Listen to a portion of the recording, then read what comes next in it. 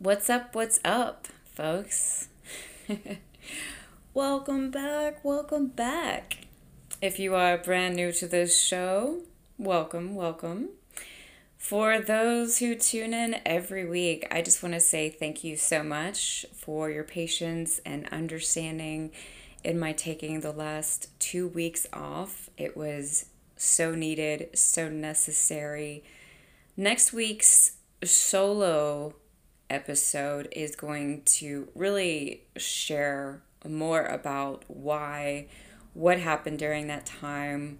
I think that I've been in the midst of experiencing a lot that will be very helpful to you, beneficial to you. The Akashic Records have been sharing a lot in regards to what's going on right now, what we need to be doing. And those are things that I feel like this podcast audience definitely needs to know about. So there'll be more about that next week. But for this week, welcome back and thank you for being here.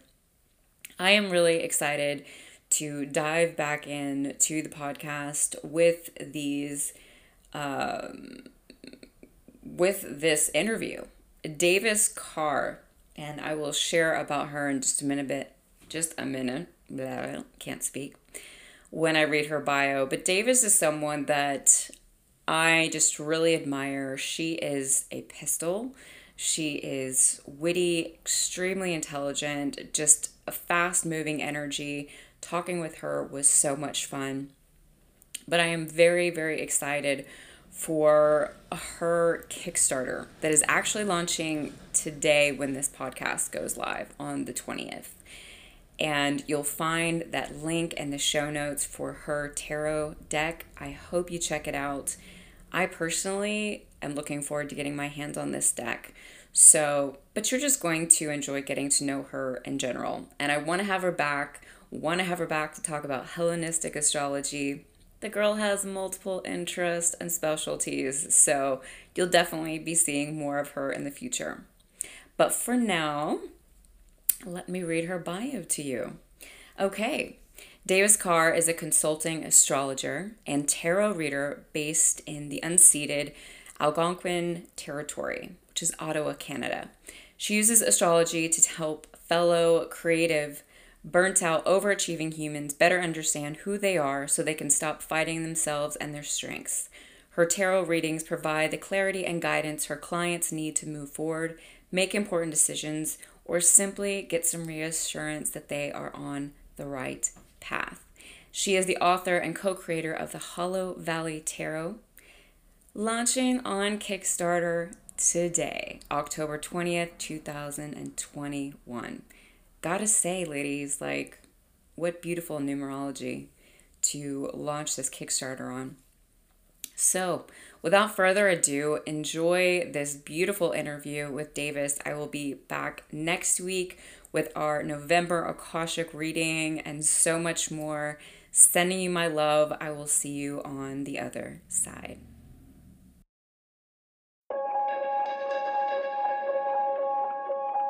Welcome to the Soul Driven Podcast. I believe that when we invest in ourselves, the world benefits. If you are searching for meaning and purpose, if you are unsure about how to combine the spiritual with the everyday, if you are ready to uncover who you truly are, then you've come to the right place. The Soul Driven Podcast is dedicated to exploring the intersection of living a soulful and spiritual life in a driven and ambitious world. Join me for practical guidance, truthful discussions, and interviews with people who are successfully living a soul-driven life. My name is Anna Hendricks, spiritual guide, marketer, and your host. Thank you for being here.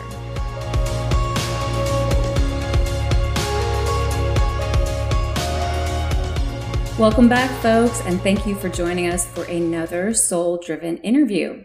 Today, I'm excited to introduce you to Davis Carr, a consulting astrologer and tarot reader based in unceded Algonquin Territory, which is Ottawa, Canada. She uses astrology to help fellow creative, burnt-out, overachieving humans better understand who they are so they can stop fighting themselves and their strengths. Welcome to the show, Davis. Thank you so much for having me. I'm thrilled to be here with you. Absolutely. I always have this thing that, I don't know that potentially in society, we may think that like I love meeting women who have like more like boyish names, you know, like James or Jesse, or like they're just always the coolest ladies. So I love that your name is Davis. Whenever I meet another woman who has a more masculine presenting name, I always like feel this kinship with them because they get it. They understand what it's like. Yeah, I think it's always cool. Yeah. I'm always, honestly, like when I was younger, especially, I was always a bit upset that I didn't get like more of a masculine name because I am a more masculine female. But I just, like I said, every female I've ever met who has had a more masculine name, cool person. That's all I have to say. Awesome. So, Davis, how I came to find you online, I'll just share with everyone here. I found you on Instagram, and it was like, I think it must have been over a year ago. And I was actually really trying to think about exactly where it was that I came across you, but I don't know. But for whatever reason, I started following you, and I have just loved the information that you share on Instagram, the way you talk about astrology, the way you talk about tarot. Yeah, I love your graphics. I think you do a great job, and I'm so excited to have you here today. So thank you again. Well, that makes me so happy to hear. I have a career in marketing and communications before I did, this astrology and tarot goodness. So that makes my marketing side very happy to hear. And I'm glad you appreciate it. Yeah. And what a blessing, too, to have that. Because I feel like so many, in the wellness community, and the wellness community for me just kind of encompasses everything, whether it's like the spiritual community or whatever, like the creatives, I should say, have a real difficult time marketing themselves. So when I see it done well, it's like, heck yeah. Well done. Okay, so let's jump in. The first question I ask all of my guests, what makes you soul driven? I love this question so much. And I really put a lot of time and thought into answering it when I was preparing for this interview, because I really feel like there are so many different pieces of my life that make me soul driven. And there are certain things that before I really got into the spiritual, intuitive, holistic wellness community, things that I didn't realize were actually my intuition speaking and sort of me following my soul's path, as it were. Actually things like marketing and communication, that has always been something that I loved to do ever since I was a little girl. I was a huge Harry Potter nerd growing up.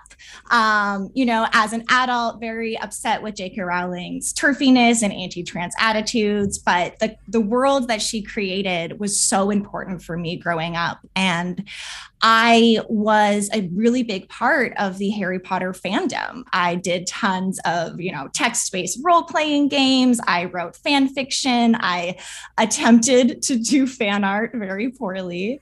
And it was through being in those online communities that I taught myself Photoshop based on tutorials I found on LiveJournal. I had my hacked copy of Photoshop for years and years that I downloaded off of LimeWire. And it really set me up for success later in my life when I realized that all of those skills I had developed out of my sheer curiosity and my own volition was helped me get a career in marketing and communications and digital media. So in that way, I think, that thread has really been there for my whole life. And it wasn't until I was much older and later on in my mid to late 20s that I really started thinking about my intuition as something that I really wanted to hone and really invest in.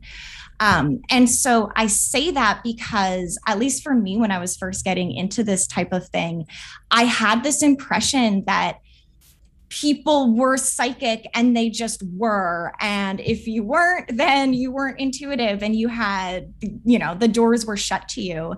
But I realized when I found tarot and then astrology, I realized that there were systems we could learn and frameworks we could understand and ways to think about the world that led me to developing my intuition and led me to listening to, my soul when it was speaking to me.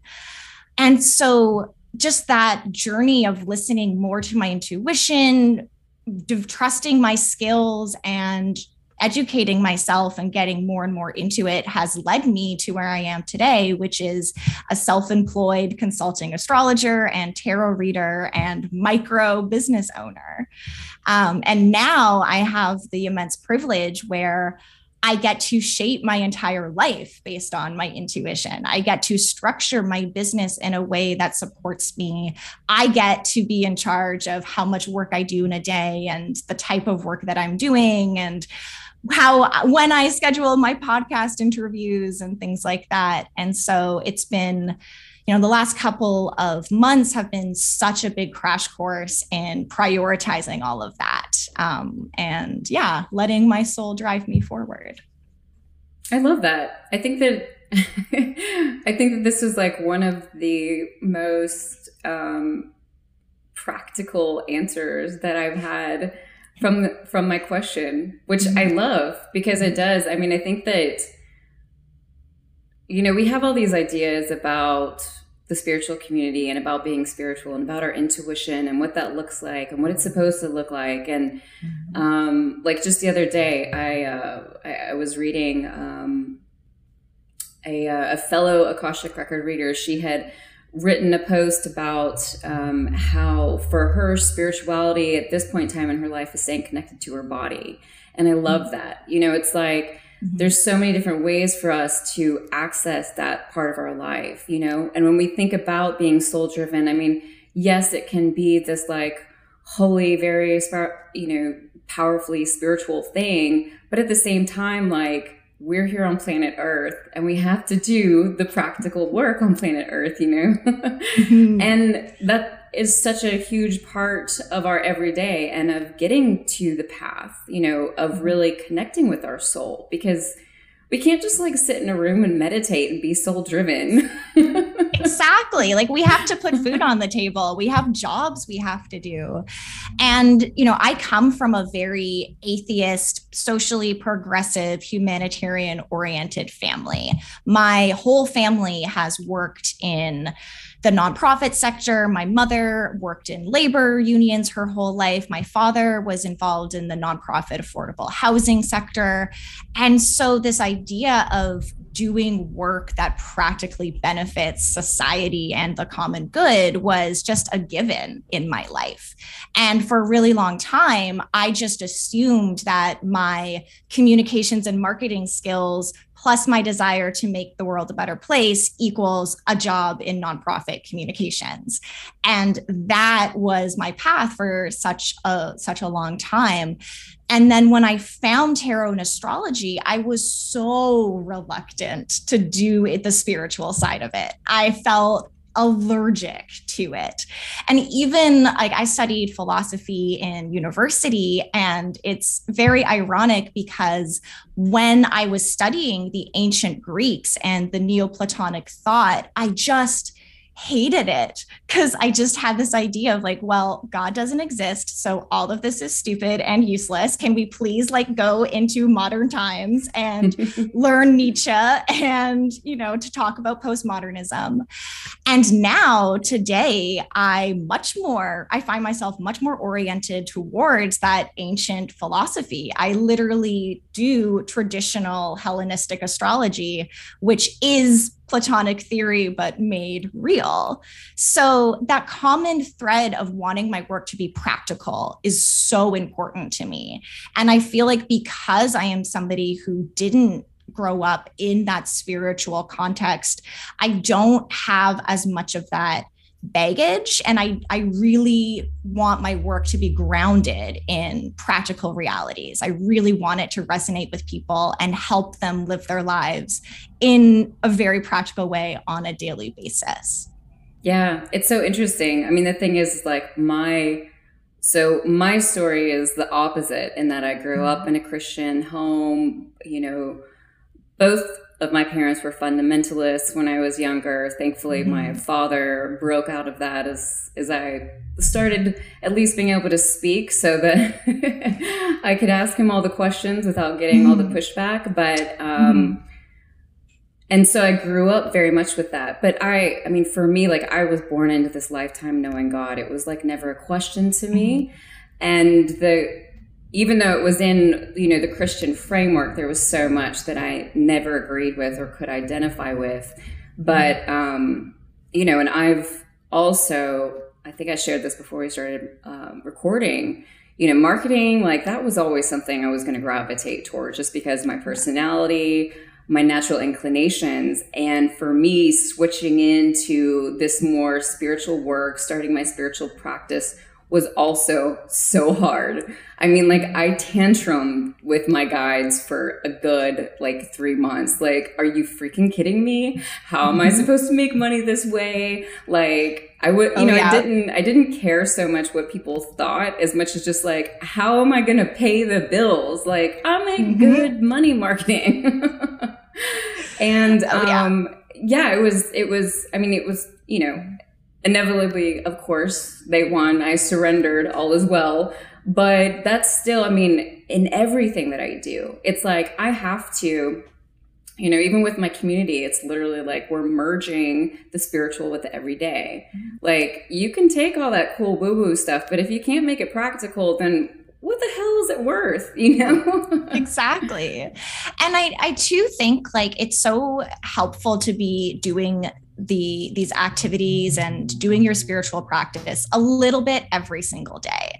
Because I know for me, when I first was getting started, it felt like only on the full moon, only on the new moon, everything has to be perfect. I need to have all of the correspondences. And what I've learned over time is that 5 minutes of meditation every single day is infinitely better for me and my practice and my work than one big ritual every 2 months. And, you know, we can really get tripped up over that type of stuff. But as we start to integrate it more into our daily life, it just gets easier and easier. And I also really like to think about it in terms of, like, if we're only going to our gods or deities or spirits or whatever we work with when we're in trouble, all we're doing is asking. Like, that's the annoying friend who only calls you when they have something to complain about. I want to have a relationship with my spirits and my guides that is like, hey, just checking in, what's going on with you? And, you know, having those daily conversations so that it's less take, you know? Oh, 1000%. I mean, I for me, honestly, one of my, and this is a mission that's really just started becoming clear in my own life, but I really feel led to inspire people to create that personal relationship with God, source, spirit, whomever, whatever, you know.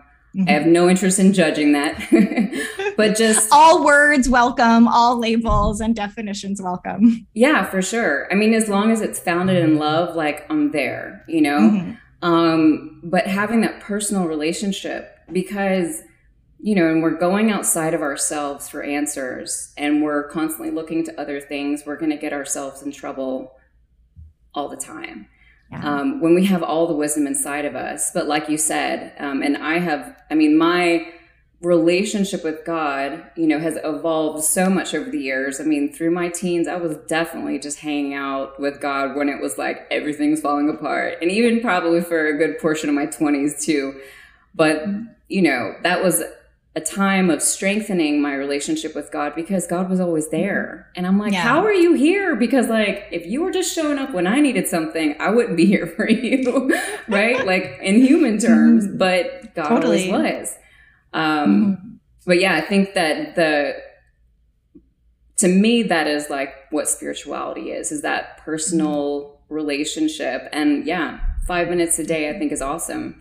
You know, I love the rituals and stuff, but I can't really say that those bring me anywhere near the joy that I have by, you know, the things that happen on the everyday, the more mundane stuff, if you will. Yeah, totally. So you've already kind of touched on your background quite a bit for us. I'd love for you, and even a bit about, you know, kind of jumping into tarot and astrology, but I'd love to know more about kind of how that happened for you. And like, you know, was it astrology first or tarot first or?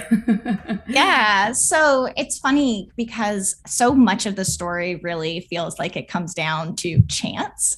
I discovered tarot and astrology around the same time. So the two have always been really inextricably connected for me.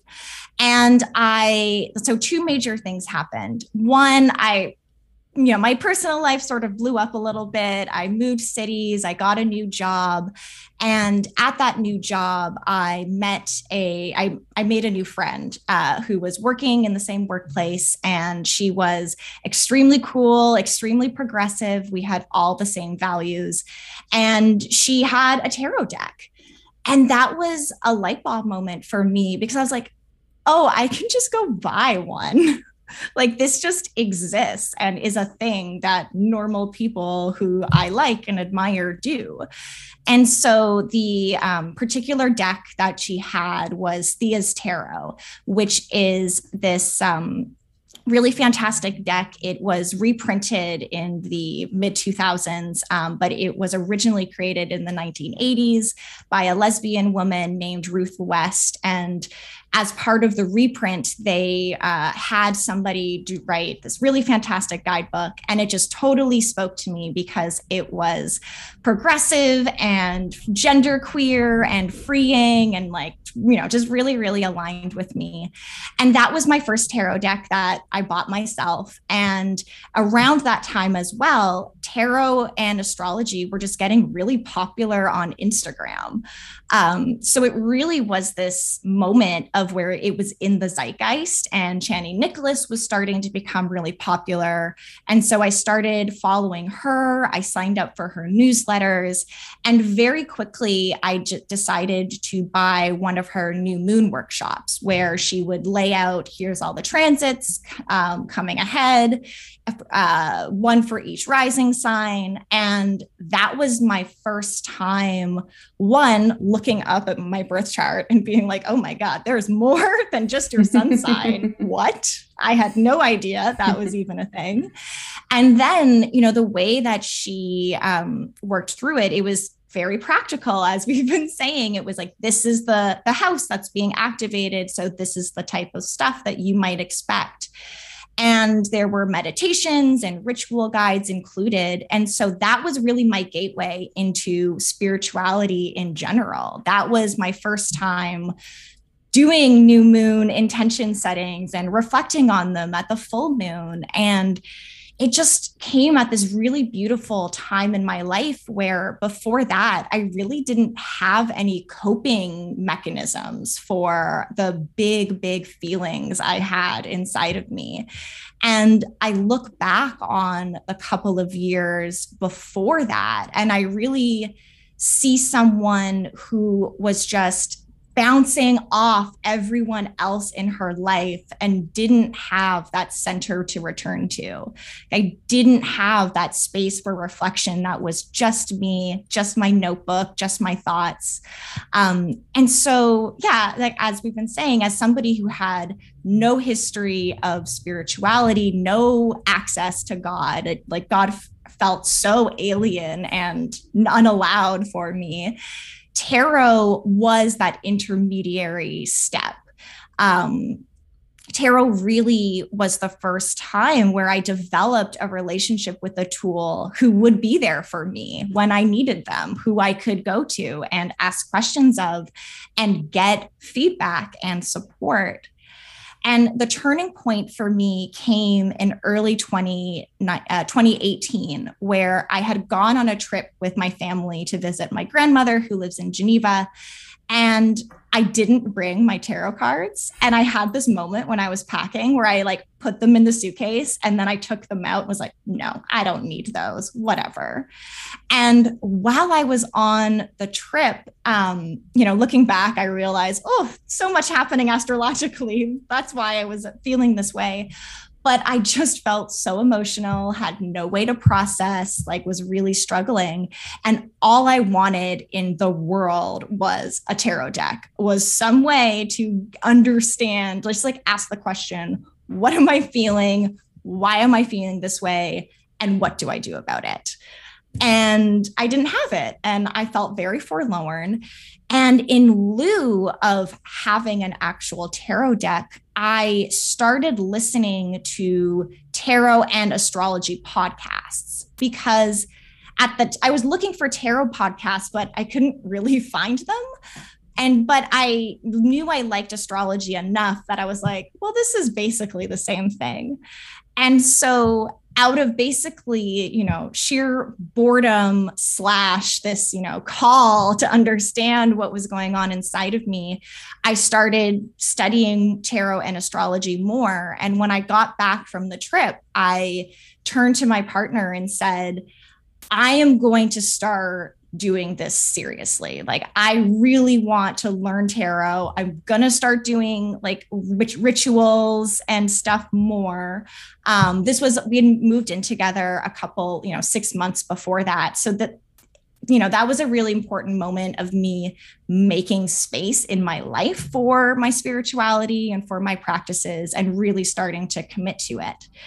And so that's also when I created my Instagram account, which originally started as a bullet journaling Instagram account. If you scroll all the way to the bottom, you'll see photos of bullet journal spreads and whatnot. But very quickly, I was like, actually, I'm just journaling about tarot. And so eventually, I changed the name and made it more tarot oriented. So and then since then, I just have kept learning, kept growing. And I started reading tarot before astrology readings because tarot is a lot easier to learn. And it's a lot easier to practice ethically when you're newer to it. And so for a really long time, I was just a tarot reader until my astrology, I just like couldn't stop it. Every time I went to write about tarot, I ended up writing about astrology. And so I knew that I really wanted to do this. I wanted to take it seriously. And astrology is so hard to learn on your own because there is so much information out there and it's really difficult to understand how all the pieces fit together. And so I reached out to an astrologer who I liked and asked them basically, like, who would you recommend studying with? And she pointed me towards Achutabhava Dasa, who runs the Nightlight astrology course. And I took his ancient astrology for the modern mystic class. And that was mind-blowing. Like, that was the missing piece that made me understand the fundamental philosophy of it, how everything fits together. So that was exactly what I needed in order to integrate everything I had been learning sort of ad hoc and at my own pace for years.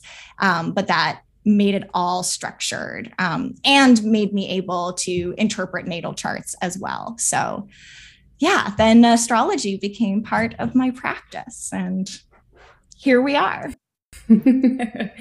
Well, first, it sounds like I need to take that course. It sounds awesome. Highly recommend. Yes. Yeah.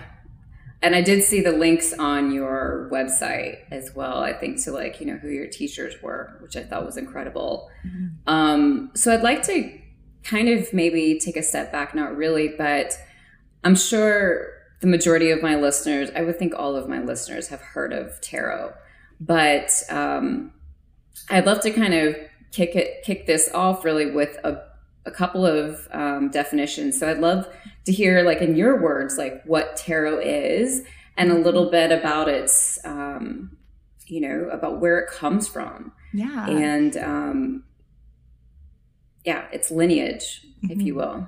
Absolutely.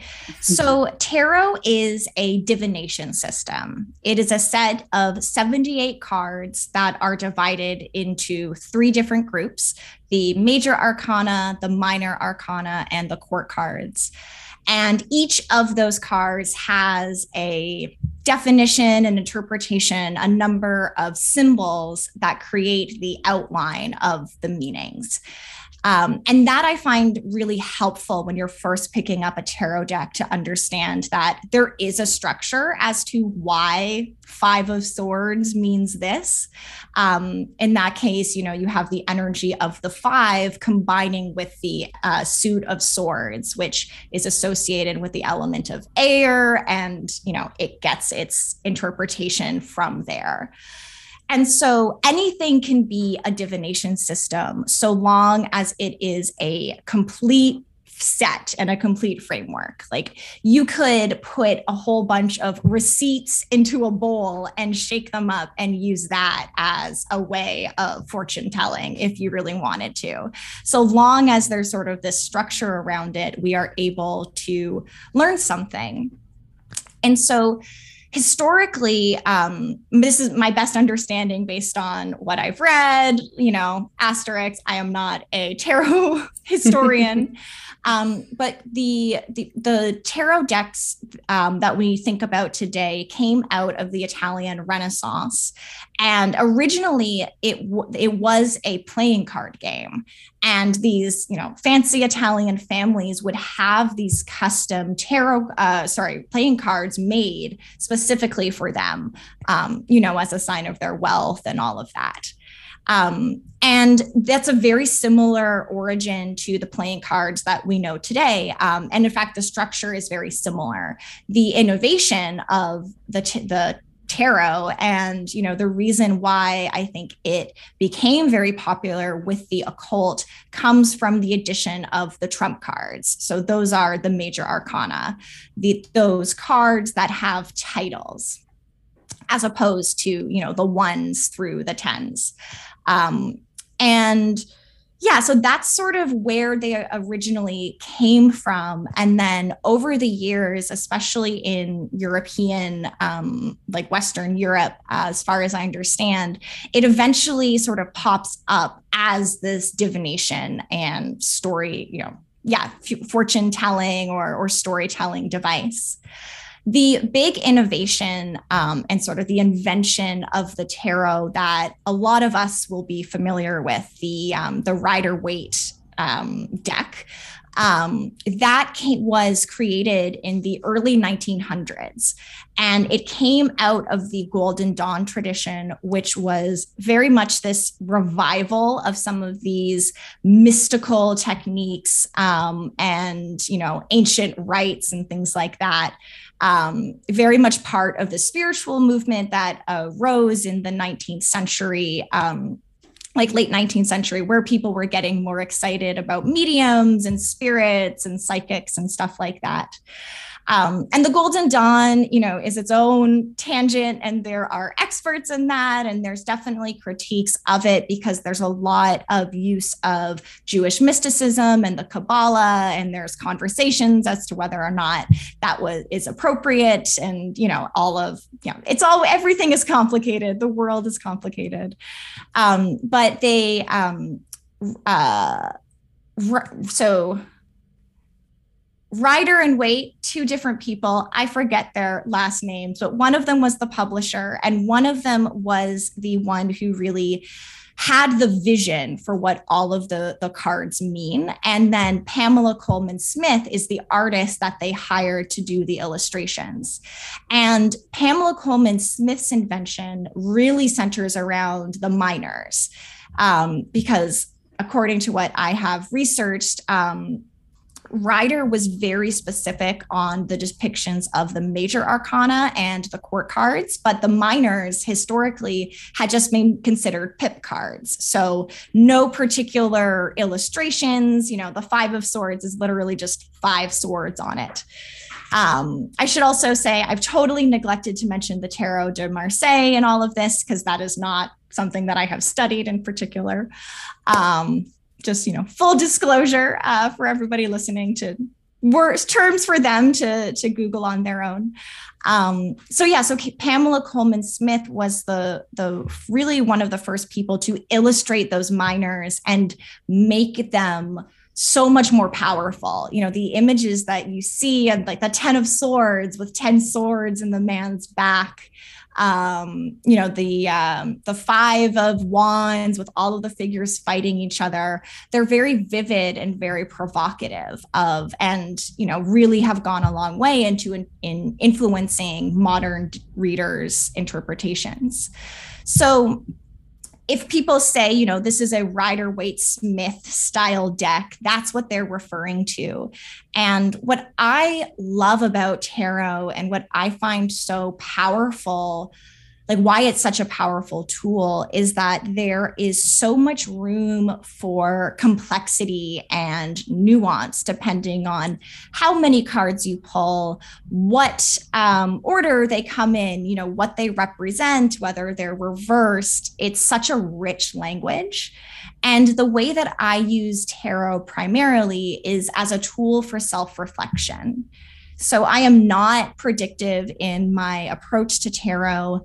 I really see each card as being an invitation for us to look at a situation differently. So, if a card comes up and I'm like, "Ooh, I don't like that," or "I don't understand it," the question I always ask myself is, how might this be true? Or what lesson is this energy trying to teach me?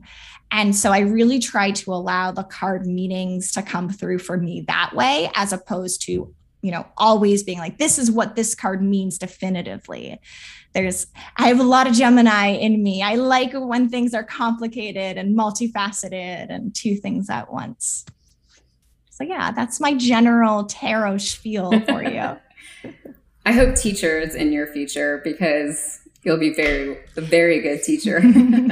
I do a lot of teaching, not as much as I would like to right now, but definitely teaching in my future. Yes, absolutely. I think one of the things that really stood out to me that I loved, and, for folks who don't have experience with the tarot or really haven't sat down with it themselves, I love how you kind of explained that it's a way of helping to understand your emotions, understanding your inner life, like what's going on, being able to look at the different archetypes of the cards, the different energies of the cards, and just having that ability to put something visual to words, to intuition, to, what I mean? Mm-hmm. I think that that's such a powerful way of explaining tarot, versus I think that, most people, when they hear tarot, they're thinking of like the futuristic, the mm-hmm. future telling, those kinds of things. But, and I saw on your website as well, that you have taken with Lindsay Mack, whom I love, and she's amazing. Oh yeah. Lindsay Mack has been such a big influence in my life. And yeah, I've taken a ton of her courses, especially early on when I was first learning. She's amazing. She's incredible. Absolutely incredible. But her, the way that she looks at tarot is soul tarot. I think it was one of the first courses I took with her, Inner Voice. I think it was 2020 at the very beginning. And when she talked about how like every card is a different energy, I just really loved that. It was me coming from a Christian background, and it's hilarious when I think back before my like huge spiritual awakening. I mean, one of my closest friends, she was an epic tarot card reader, but I would not let her read my cards because I just, back in those days, I was like, no way, no how. And I was like one of the most liberal Christians that, was out there. It's so crazy for me to think about. I'm like, who is that person? But when I started, playing with tarot cards myself, it was very difficult for me to, kind of really wrap my head around each card. And because I'm like super literal and also very practical, you know, it was more like I was trying to memorize these cards in regards to what their definitions were. But I just wanted to call that out because I think that for folks who are interested in learning tarot, you know, looking at it from that perspective is so powerful versus like, I need to know this definition and I need to like, you know, this is going to help me understand the future versus helping me to understand my internal world and what's going on there when I don't have words for it. Because that's crazy powerful, you know?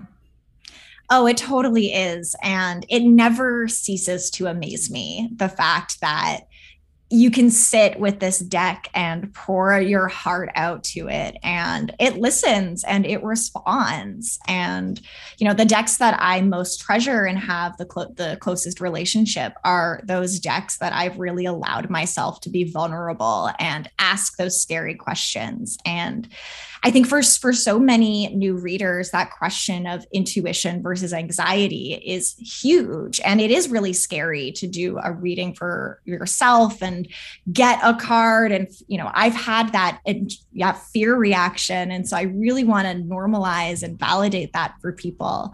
But it is really important to remember, like, the cards are on our side. And no matter what comes up for you, even if you can't understand it in the moment, if you allow yourself to just think about it and be curious and just wonder, where is this coming up?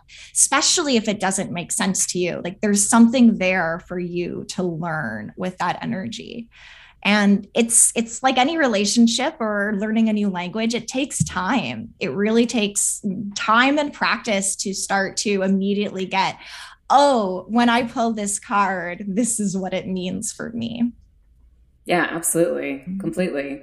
And I think on like, at least from my perspective, it makes full sense that, you know, astrology would, like your learning astrology would kind of wrap itself up with tarot because they do, like you're mentioning, you know, like the different, like, you know, oh my gosh, my brain just totally went blank, like the swords and air and it's the wands and fire and, you know, and then those signs that are wrapped up with the cards. I think that's a very helpful way to understand them. That was really my in with tarot because, you know, I've been nerding out on astrology since I was a kid. And so being able to have those associations was very helpful with the archetypes and understanding them. So, and I also wanted to just kind of like, in regards to your astrology practice and the Hellenistic astrology, since you mentioned that, I feel like that is not such as mainstream, or at least it's not something that's talked about as much as like evolutionary astrology or whatever. So I'd love for you to also kind of share with us about what that is. Oh yeah, I'm so excited to share it with you. Buckle up, another lesson with Davis. So the Hellenistic astrology school is actually paradoxically very recent. It was in the 1990s that scholars uncovered and began a translation project of all of these ancient astrological texts. And astrologers began to pick up the work, basically, you know, realize like, oh, wait, these are ancient texts about our work. Like, we should know what they say, and astrologers should try to interpret them instead of just, you know, classics majors who don't believe in astrology. And so that ethos or mission drove to the creation of Project Hindsight, which was a really important institution and translation project of getting all of those texts back into modern English. And once that, you know, had happened, it began to be possible for those ancient techniques to be used and by astrologers and start to be popularized. So if folks are familiar with it's called The Astrology Podcast, and it's hosted by Chris Brennan, and he is one of the leaders in this. It's so great. So good. It's very funny because you can like measure an astrologer's journey, especially with the Hellenistic astrology, by their relationship to the astrology podcast. Because when you first listen to it, you're like, wow, this is 3 hours and so boring. I don't understand how they're doing this. And now, 4 years later, I'm like, yes, 3 hour episode. Come on, I'm going to listen to and take notes to every second. All on Mars or Jupiter, yes, it's such a wealth of information, and yeah. It's it is coming from that ancient Hellenistic perspective. So that for me, like I really love when I was studying Hellenistic astrology with my teacher, what I really appreciated about it is it finally explained the why behind a lot of things in astrology. Because when you're first learning it, you hear people say Venus is the planet of love and beauty. And you're like, okay, I guess I have to believe you. And they'll say Venus rules Taurus and Libra. And you're like, okay, if you're telling me, I guess it's true. But when you actually look at the underlying philosophy and the underlying structure, the reason why Venus rules Taurus and Libra is part of this incredibly intricate system that has so many layers and everything fits together. And it also is a very practical type of astrology. Whereas it's a lot more about predicting life events and describing the energy of a certain period in your life, or saying this type of stuff might happen to this part of your life. It's, again, a lot more practical. Whereas the evolutionary astrology and modern astrology comes out of the psychological tradition. Because those ancient texts were lost for so long and not uncovered until the 90s, what we think of as popular or modern astrology was the result of just, the astrological tradition almost going out of existence completely in the, the early modern period. There was William Lilly was an English astrologer who sort of was part of the medieval tradition. But after that, it was the Enlightenment, and nobody believed in astrology anymore. And also, certainly, I'm sure, prejudice and the rise of Christianity and things like that, it was paganism and whatnot. So the spiritualist movement in the 19th century was a really big part of reviving astrology. But in order to survive, astrology had to be subsumed by psychology. This idea of like archetypes and things influencing our internal stuff, and the archetype of Mars and the archetype of violence and whatnot. And I say all of this with no judgment towards psychological astrology or evolutionary astrology. I believe that every system of astrology, so long as it has rules and a framework and there's, reason behind it and it works for people, it's amazing and beautiful. But that's sort of the main difference that we see right now is the more psychological side that is much more interested in the modern planets, so Uranus, Neptune, and Pluto, as well as looking at the nodes as being, soul, evolution, and karma, and things like that. Whereas the Hellenistic tradition primarily exclusively focuses on the 7 visible planets, because that's all they could see. And things like planetary rulerships become really important, essential dignity, those types of concepts. So, most of the astrologers that I know and study with do, in practice, have a blend of modern and Hellenistic. But I would say that I am sort of in that first or second generation of astrologers who are studying from teachers who have read all of those ancient texts and really integrated those techniques into their practices. There's also just so many cool things timing wise you can do with Hellenistic astrology, whether it's thinking about annual perfections or zodiacal releasing or secondary progressions. Like there's a lot of intricacies and really interesting techniques that you can get very complicated very quickly. I love it. I love it. Yeah, I haven't. I mean, the thing is, I feel like the modern astrology, evolutionary astrology are talked about a lot in regards to the name of them, referred to, like, I feel like they're kind of passed back and forth quite a bit. But the Hellenistic is something I think even relatively new for me to hear, maybe over the past like 2 years. And so thank you for breaking that down for sure. And I know that, so astrology for you is certainly a core piece in your practice. So for those really wanting to dive deep, because you've got some great offerings for like the yearly offering for birthday, yeah. I thought was really cool. I love doing birthday readings. They're so fun. And in those readings, we get to use some of the more fancy traditional techniques. So you'll learn all about your Time Lord. My favorite astrology.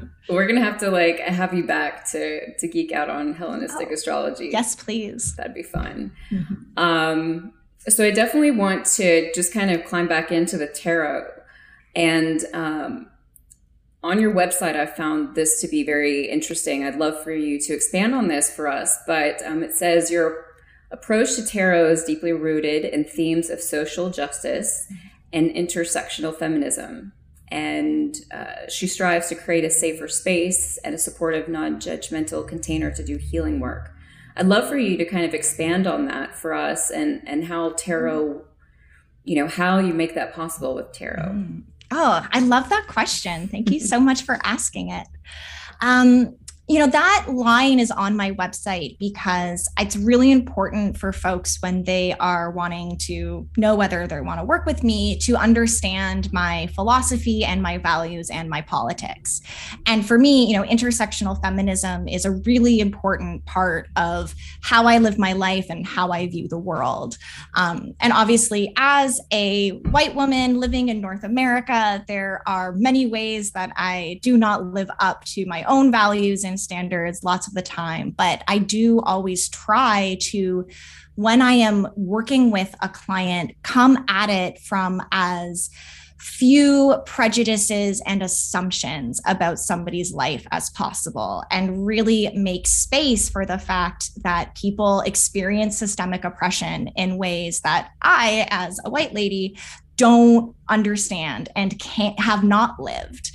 And so I really want my clients to feel safe, not necessarily having to, I don't want them to feel like they have to explain their systemic oppression to them. I want them to know that they can show up to our readings as they are and not have to do that work as to why something would be more tough for them in their work or a relationship or something like that. And just from my own, when I'm sitting down with a client, really doing my best to not make assumptions about their lived experience based on their appearance or what I perceive of them. And when I'm offering my interpretations, as a reader, it is this fine line to share your interpretation without projecting it onto the client.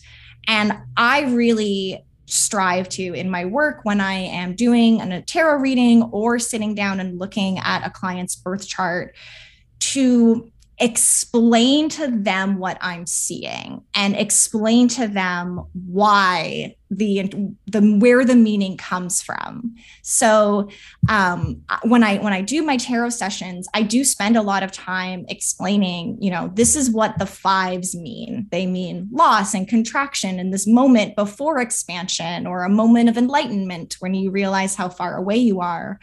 And here's what the wands means. It's related to your creativity, your passion, and your drive. Therefore, when we combine these things, these are the types of energies you might experience.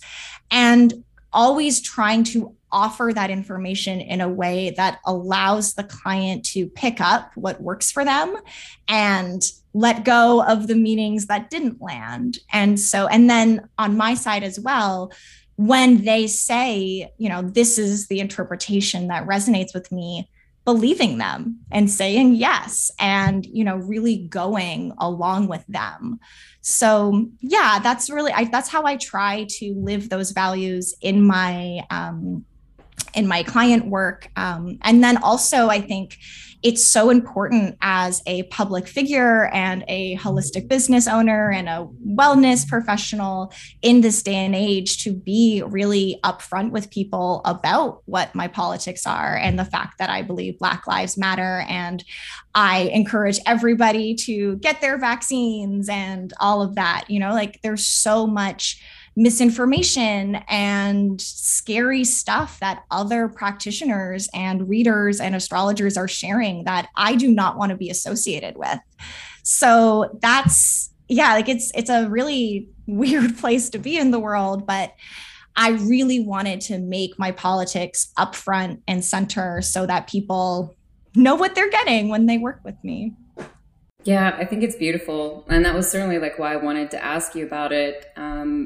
Because I think it is so important for people to share that information up front, because I think there's this dynamic that can happen in relationship, especially when you're working with someone, perhaps if you don't fully understand that component to them. And then, maybe you have a session with them, maybe you work with them in whatever capacity. And then a little bit down the road, you find out, about their politics or about their stances. Mm-hmm. And it just kind of blows you away and puts you in a very sort of weird place. And then you don't really know how to evaluate what it was that you shared with that person, mm-hmm. I feel like in some ways it makes things so complicated right now. And it's, but it's just where we're at. So that's always what I come back to. I'm I can tantrum about this, but the bottom line is this is the way it is. So, exactly. And I just don't think that, as in my Akashic record readings, that is my absolute and highest goal always, is to put aside my assumptions when working with someone, is to go to the very root of who they are, of, this human being. We are a composite of, our tragedies and our pain and our wounds, and we're all train wrecks in different ways. But getting underneath that core to really what's there and what is most serving to the person in that moment, I just think is huge. So I love that. And yeah, this is a little tangenty, but I actually made a podcast about this. I worked it into one of my topics, but I feel and am very saddened by so much of the misinformation that has been shared within the spiritual, metaphysical, occultish, whatever communities over the past year and a half. And I just, especially the past year, but I feel like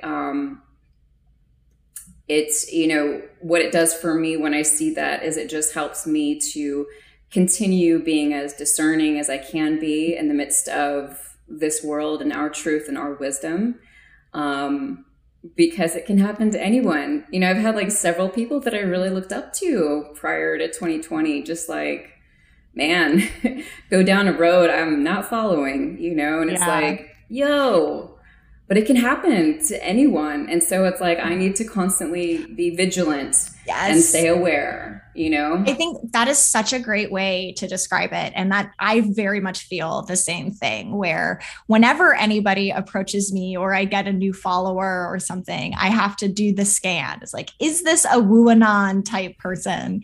Do I want them in my orbit? And it's really, yeah, it can be really sad and full of grief to have to let somebody go because they went down a path that you just are morally opposed to or think is harmful. But as you say, like, we have to maintain that discernment. It's very Saturn and Aquarius, having to like make those hard decisions and, you know, but stay in your own integrity, because that's so important. Yeah. Yeah, absolutely. It is. These are interesting times. So jumping back a little bit, I just kind of want to touch on this, and then I would love to dive into your new project. But I'd love for you to kind of share with us, you know, for folks who are interested in tarot or all of those things, like, what are some benefits of working with tarot? What are some uses? You know, like, we obviously talked about the emotional component, but I'd love for you to just like share some practical benefits too. Ooh, so many benefits. Yeah, like I think we've talked a lot about the importance or value of going to your deck when you're really feeling a lot of feelings and needing to process and, you know, do that personal development work. But it doesn't always have to be that overwrought and dramatic, especially if folks are new to tarot and they're looking just to get into the habit of trying to connect the archetype of the tarot to what's happening in their daily life. I love a 1-card pull practice. So every day, either morning or night, pulling 1 card.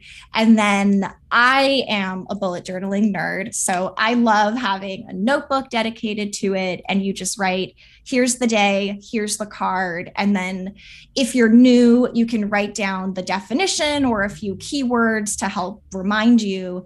And also, you know, memorize and learn. But then the important part is reflecting and doing journaling and seeing, oh, the 9 of Pentacles came up today and I had a really lazy day and made a really delicious meal for myself.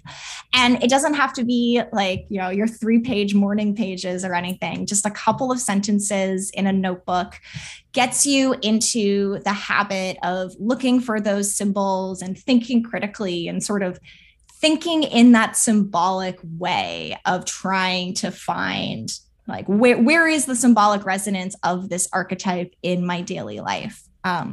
So I love that as sort of a specific, you know, thing that people can do. I also will tend to use spreads in a kind of a forecasting, but also getting a sense of like the energy of the month ahead. So if I do planning for September, for example, I have a 3-card spread that I'll use about business, and I use the same spread every month. And that's really helpful because it gives me that sense of consistency over time to see, oh, in Q1, these were the types of cards that came up. But by Q4, this is the energy that I was moving through. And I like to do that, that review and reflection of looking at how many cards I've pulled and the number of cards I pulled in each one's.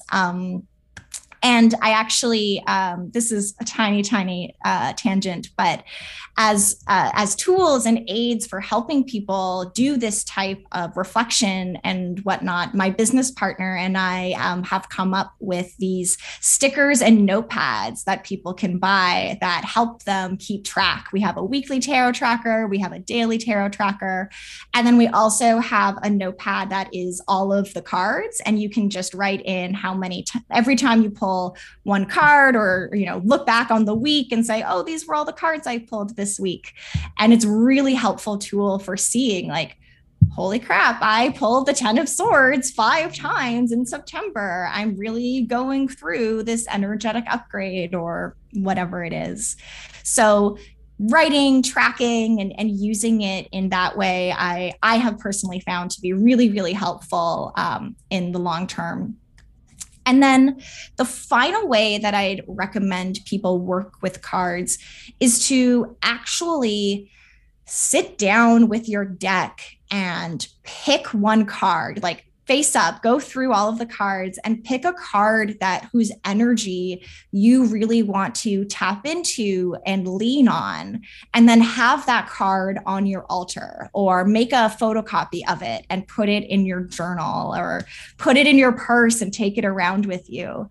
I think that is such a powerful way, you know, to choose an archetype that you want to develop a relationship with, or if you have a scary presentation, you know, bringing the King of Swords to remind you to stay grounded and powerful. That's a really, really great way of connecting with the archetypes in a way that is a little bit more magical and helpful. Those are great tips. I love them. And the stickers and whatnot that you've created, I've seen those on Instagram too. Mm-hmm. They're beautiful, by the way, of course. I feel like all of the things that you share are beautiful. Well, Erin is the one who took my designs and layouts because I've been doing all this stuff by hand for years and years and years. And I basically just told her, this is what I want it to look like. And then she made them incredibly beautiful. Yeah. I love it. Yeah. Great collab. And you do like monthly workbooks as well. Mm-hmm. Yeah. So the monthly workbooks are also a collaboration between myself and Erin. And they actually are part of our online membership.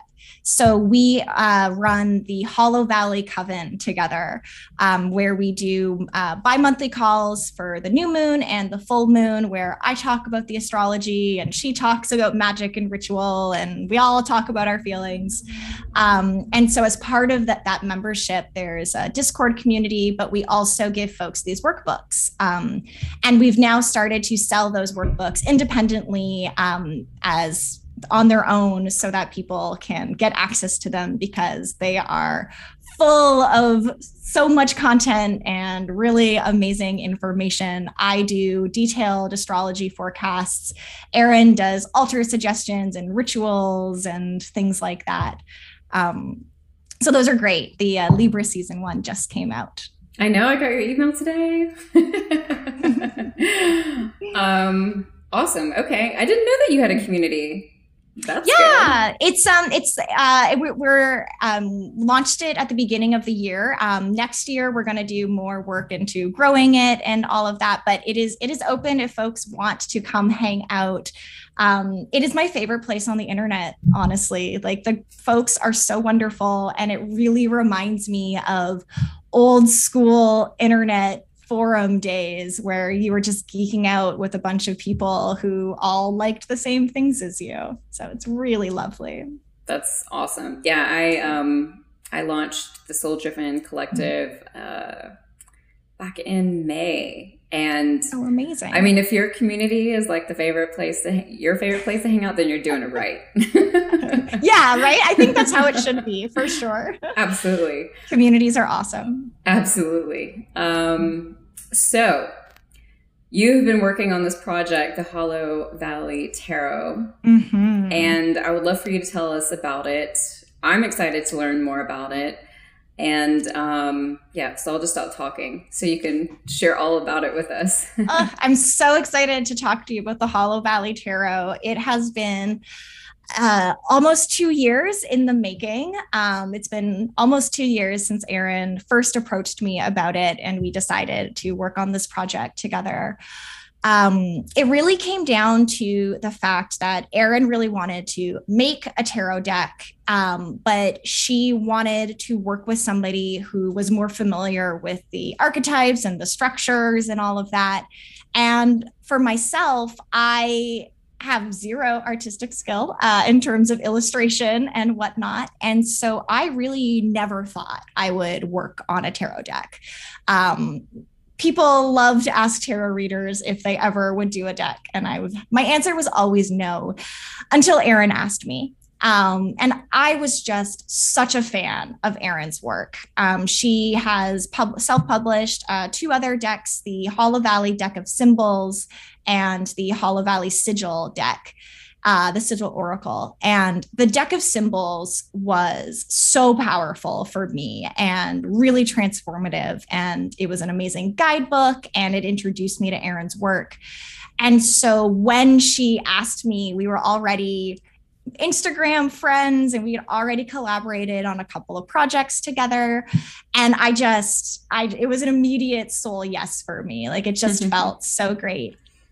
And the whole project really has felt like we've always been on the same page in terms of the timing and the development and our vision for the goal, our goal for the project. And when we first sat down to do the deck together, we both really wanted to create something that, similar to the Smith Rider-Waite Tarot, you could look at it over and over again and pick up different things. You could see this symbol one time, but then another time this part would jump out at you. So that was sort of my instructions to her. And when it came down to actually writing and creating the deck, the way that I ended up structuring it was all through the numbers. I wrote the deck and the guidebook descriptions ace through 10 initially, writing, the Ace of Wands, the Ace of Cups, the Ace of Swords, the Ace of Pentacles, so on and so forth. Because the numbers and that structure is how I read tarot, and it's what makes it easier for other people to learn. And I find it really frustrating when people give these vague descriptions that my answer is always like, why? How did you come to that conclusion? Don't tell me, show me. And so that was my goal in writing the guidebook, was to explain how the energy of the one combines with the energy of the sword to create all of these things. And for each card, I wrote an intention, a phrase of intention, an affirmation, something that really spoke to the energy of the card. And this is where things get very magical, because one of Erin's big magical practices and artistic practices is sigil making. She has an entire deck devoted to it, and it's a really big part of her work. And so what she did is she turned the intentions that I wrote into sigils, and then used that sigil as the basic layout for the card itself, adding layers of symbols and the other imagery to the card. So the creation process has just been this magical alchemy between my writing and my language and her artistic vision, and her interpreting my language through her channel. And the resulting cards are just so detailed and so rich. And I love that each card in and of itself is a magic spell, is this phrase of intention that is integrated into it. For folks who don't know what a sigil is, can you explain that real quick? So a sigil is basically if you take a word or a phrase and then you combine the letters in order to create an abstract symbol. And so magically what that does is it infuses the image with the intention of the phrase and sort of the intention behind the sigil. And then you can then activate, most sigils you'd activate either by burying it or burning it or drawing it on your hand or something like that. Sigil magic is very cool and unique. And so it felt really interesting to have that piece of it built into the deck as well. That's awesome. It sounds like it's like, I like what you're talking about in regards to the why. I feel like every sort of guidebook that I've ever read, and I have like several books on tarot reading and those kinds of things. But it's just, for me, always, it's the why as well in regards to really helping it to sink in. Again, if it's not practical. Like, what am I going to do with this? Exactly. It's not going to work. Yeah. And then, of course, because I am an astrology nerd, there's also lots of astrology touches in the deck. We use the concept of the decans. And so this is a way of dividing up each zodiac sign into 3 different parts. And then each one of those parts has a planetary ruler. And then each card in the minors are associated with one of those, that zodiac sign. So the 2, 3, and 4 of swords are connected to the sign of Libra. And so we have that. For me, when I was writing the definitions, I allowed, this idea of like, okay, what does the moon and Libra combine to make? And so that energy is also part of my description for the 2 of swords. And yeah, so there's lots of different elements there combined. I also have updated the astrological correspondences of the majors. So instead of the typical associations, like Mercury is the magician and Venus is the empress, what I've done is I meditated on the major arcana cards and the planets in different zodiac signs. And so that's what I use as the basis for the astrological correspondences for the majors. So the magician becomes ruled by Mercury in Virgo to give it, even extra nuance and detail. The Empress is Venus in Taurus, as opposed to Justice, which is Venus in Libra. So that has always been a bit of a pet peeve of mine, where I just really felt like the people who made these correspondences didn't know about ancient astrology, and I need to update this. I love it. I love all the extras that seem to be packed in there. It doesn't seem, it just seems very multi-layered. So like you said, that when you go to it, because I do, the deck that I have, I believe I have a couple of decks, but the deck that I love the most, my first one, and it's, very similar to the Smith Rider-Waite, but it's, it's a golden tarot. Golden thread? No. It has this very sort of romantic it's Italian. It's an Italian deck. Oh, cool. They make a couple of them. Like some of them are ethereal. Like, I'm going to stop trying to describe it now. It sounds great. It's a beautiful deck. I love it. And, but like you said, every time I look at the cards, there is something new. There is something different there. And I so appreciate that. For me, the more abstract decks, because I've gotten a hold of them and they're so freaking cool, but I just don't identify with them as much. I'm a very visual person and I want more. Yeah, absolutely. I want to be able to run amok in that, in that space and see what comes forward. So you all have created this and you're launching it on Kickstarter, and tell me about this process. Tell me how long, the project's going to be running, all the important things. Yes. So the Kickstarter is from October 20th to November 10th. And I highly recommend folks get out there and pick up a copy as soon as possible, because the first 100 decks will have as an early bird special for folks. And we really need to get it funded in order to make the project a reality. So I'm very lucky that Erin has run a couple of Kickstarters before, but our goal is double what she has previously had. So we are just being as ambitious as possible, throwing everything we've got at this project.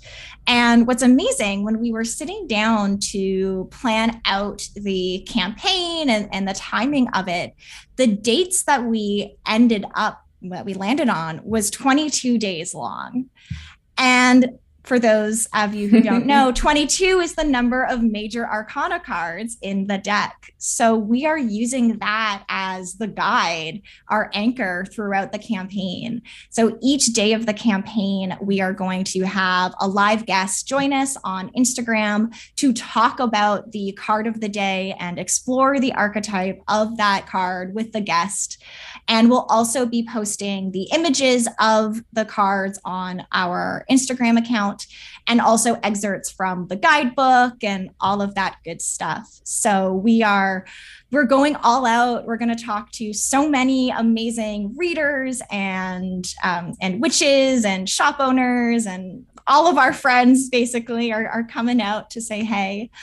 And we're also planning on doing a Halloween party. So we'll have a public event for folks to join us on the afternoon of Sunday, October 31st. That is very close to the Scorpio new moon. So we are actually going to make the new moon call that we do with our online community open to the public, make it a nice little party. Our goal is to be funded by the time Halloween comes around. So definitely suggest that folks run out and do that. And, I'm nervous about the Kickstarter because I know it's going to be a lot of work, but it also feels so nice to have worked on something behind the scenes, really hidden, be in that creation process. And now we get to share it with the world and just tell everyone we know and cheer and celebrate and have a party. For sure. Have you gotten have you gotten a demo deck yet? Not yet. It is on the way. Erin sent it to the printers to get our sample decks last week. So they should be here. And then she's getting them delivered to Nashville, and then they'll be on their way to me after that. So I might have to wait a little longer, but they're coming. They're coming.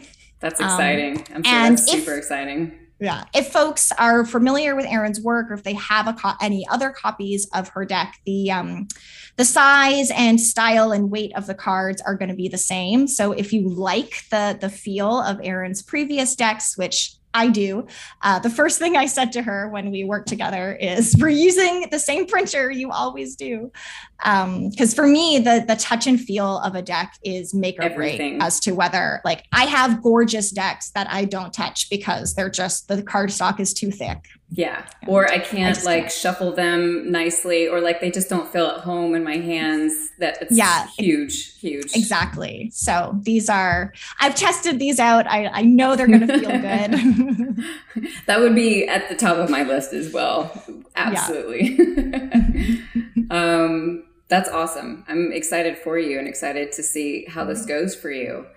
Okay. So just kind of wrapping things up here. I will be, of course, putting all of the links in the show notes in regards to where folks can get a hold of, your Kickstarter, get these cards, all of that very easily and quickly. Is there anything else about tarot cards that you would kind of like to share before we jump into the lightning round? I think the thing that's sort of coming to mind right now is that if folks have been curious but intimidated by tarot, I really encourage you to just try it out and experiment and explore and give yourself a chance to just see how it lands for you. It doesn't have to look a particular way. It doesn't have to be the same decks that everybody else uses. Just finding a deck that has a little tiny pamphlet that comes along with it, that gives you a couple of keywords, that's good enough to get started. And for me, tarot has just been such a beautiful opening to my intuition, and it is a constant companion in my life. And it just has brought me so much joy and really opened my heart to, even now, my current beliefs and spiritual practice, now that I've discovered Hellenistic astrology, is a lot more divinity focused. I'm a lot less atheist than I was a couple of years ago. But tarot was the thing that really made it real for me. You know, astrology is great because you can learn it, but it can be very mental and just stay in the realm of the abstract. But when you pull the same card 5 days in a row, or if you have something on your heart and you pull just the right card at exactly the right time, like that's magic and that's spirit and it's wonderful. And you're allowed to have that. Like you are allowed to have a little piece of divinity in your pocket that you walk around with. So I give permission to everybody who's looking for permission. Yeah, I second that. I mean, when I first got my first deck, I just thought it was beautiful and I wanted to have it. And then it was playing with it and you know, just kind of playing around with it. And then, I mean, it just kind of evolved from there. Mm-hmm. I think it's really, I mean, like you're talking about approaching any sort of, you know, spiritual modality, any sort of divinity tool with like a sense of curiosity and fun is absolutely the way to go about it. I think, mm-hmm. you know, there is this propensity to like want to know all the things, type A, you know, super mental, but staying in that realm of fun with it can just really bring things to life, I think, in a beautifully perfect way. So thank you for sharing that. All right, so let's jump in to our lightning round here. Okay, lightning quick questions and answers. First question, what is one habit that you can't live without? Oh, biting my cuticles. I've tried to stop and I just can't. Oh, I just pick away at them. That and coffee, between the two. I usually don't talk during the lightning round, but yeah, this was one of my September goals was like, I'm not, and I've been doing a really good job, but I still like, you know, I know you're a double mm-hmm. Gemini. I'm a double Sagittarius. Like I've got so much energy pumping through me that it's like, I mean, it's hard to know what to do with the hands all the time. Yeah. I'm not used to having hands. It's very clear. Okay. Number 2, what does spirituality mean for you? It means a way to connect with myself on a deeper level and stay grounded and centered. Love it. Okay. Number 3, what is your advice to anyone who's looking to find their purpose? Get an astrology reading. All right. And last question, where can people connect with you online? Yes, come hang out with me on Instagram at Meridian Tarot. My website is meridiantarot.com. I have a rather lively blog. I update it. I do astrology forecasts. I talk about what planet is making you cry this week. And you can also find a lot of my work, like the notepads and the stationery supplies at hollowvalley.com, which is my partner Erin's website. And you should also check out her work because if you liked me, you'll like Erin's work as well. I am also on Twitter at Meridian Tarot if you want to hear me talk about my D&D characters. Mostly I am a lurker on that site, but sometimes I post things. I used to love Twitter so much. So much. Oh, yeah. I spend a lot of time on it. I just don't post very often. Yeah, it literally used to be my life. I was,